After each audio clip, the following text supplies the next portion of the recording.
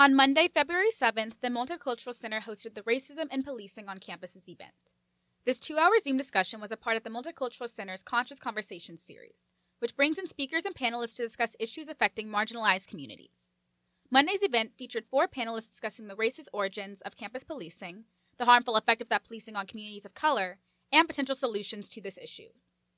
Featured panelists were Charmaine Chua, the Assistant Professor of Global Studies here at UCSB, Dylan Rodriguez, a professor in the Department of Media and Cultural Studies at UC Riverside, Crystal Farmer-Sieghart, co-founder of Healing Justice Santa Barbara, and Kavya Suresh, a sophomore at San Marcos Senior High School and a founding member of Cops Off Campus Santa Barbara Youth Coalition. Moderated by 5th-year UCSB Feminist Studies major Giovanni Lucero, the panelists shared their perspectives on racial injustice in K-12 and higher education and how that manifests itself in our police systems. Charmaine Chua opened the discussion by defining abolition. She quoted incarcerated organizer Stevie Wilson, describing abolition as, quote, releasing the hold that the present policing has on our world, both inside and outside the prison walls and inside and outside our head, end quote. Professor Chua emphasized that although this is the end goal, it will not be a quick process. It is something that all of us will have to continuously work towards. Dylan Rodriguez echoed that statement, expressing the need for centering and focusing on Black liberation to dismantle the police system that has inflicted focused terror on the Black community.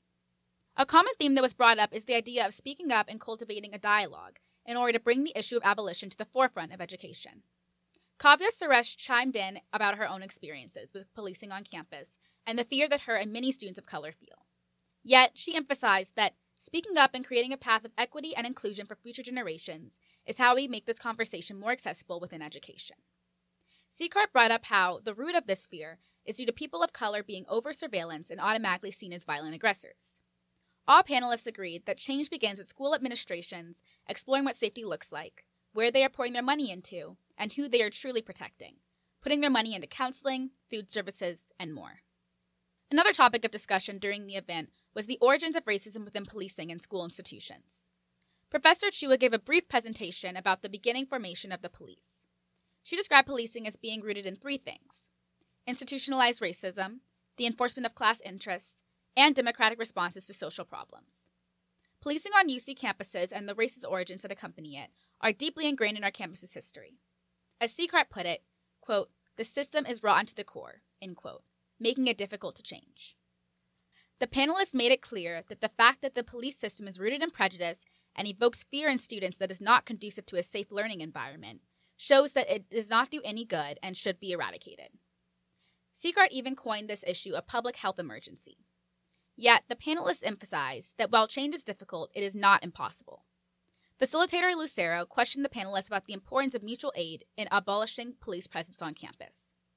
Professor Chua remarked that while schools like UCSB like to make it seem as if it is the administration who make the school run, it is really the students and faculty who make the school run, and that we should use that power to protest and demand change. Moreover, while Crystal Sieghart admitted that she has her doubts about whether or not the system has the capacity for change, she plans to stand by those who are fighting for justice.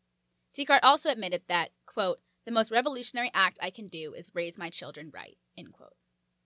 What all panelists seem to agree on is the importance of finding your community and leaning on them for support, safety, and help at organizing and dismantling the system.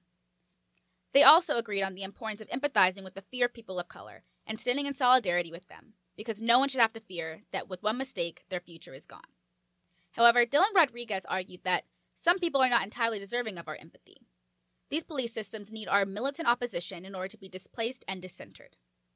In the end, Kavya wraps up the discussion by stating, quote, if a girl who just turned 16, barely making it through sophomore year, is into abolition and saying that the cops are not it, then anyone can say it, end quote.